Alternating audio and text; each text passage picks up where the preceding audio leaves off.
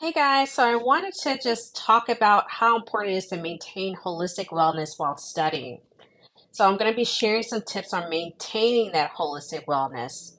As most of you guys know, I'm a former psychotherapist. I'm also someone that has generalized anxiety disorder as well as ADHD. So I wanted to talk about what helped me during the process and what can help you. So the first thing is physical wellness. Let's start with physical wellness. It's easy to neglect this when you're focused on studying, but it's crucial for your overall health and concentration. So regular exercise, aim for about 30 minutes of moderate exercise most days. This boosts your energy level and focus and is a great stress reliever. Another tip I would say is a healthy diet. Eating balanced meals fuels your body and your mind. Remember, include plenty of fresh fruits and vegetables if you can, lean protein, whole grains in your diet.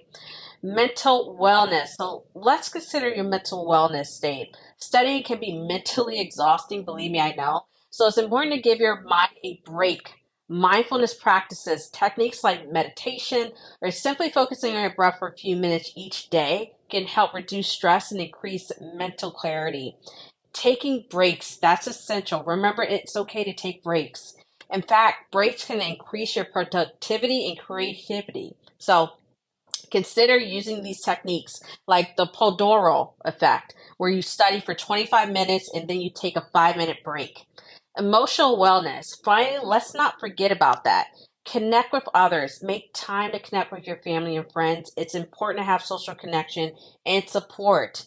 And please remember to do things that you enjoy. Make time for hobbies, activities that bring you joy and relaxation. Okay? So if you get anything else from this video, I want you to remember this. Remember, studying for your social work exams is a marathon. It's not a sprint. It's important to maintain holistic wellness along the way. Okay? So I encourage you today to incorporate some of these tips into your study routine and get the studying, but also stay well balanced. Hopefully that was helpful. Take care, guys. Until next time. Bye.